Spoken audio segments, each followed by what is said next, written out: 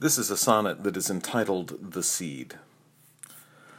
Like seed broadcast by a sower's throw are the words which poets scatter around, and those words, now dormant, will only grow when received by ears which hear and resound their meaning, the wonder through turn of phrase by rhyme and cadence the incantation which breaks through as one freed from a maze into seeing through imagination. I see your brow furrow. You look again at these words which are scattered midst your way.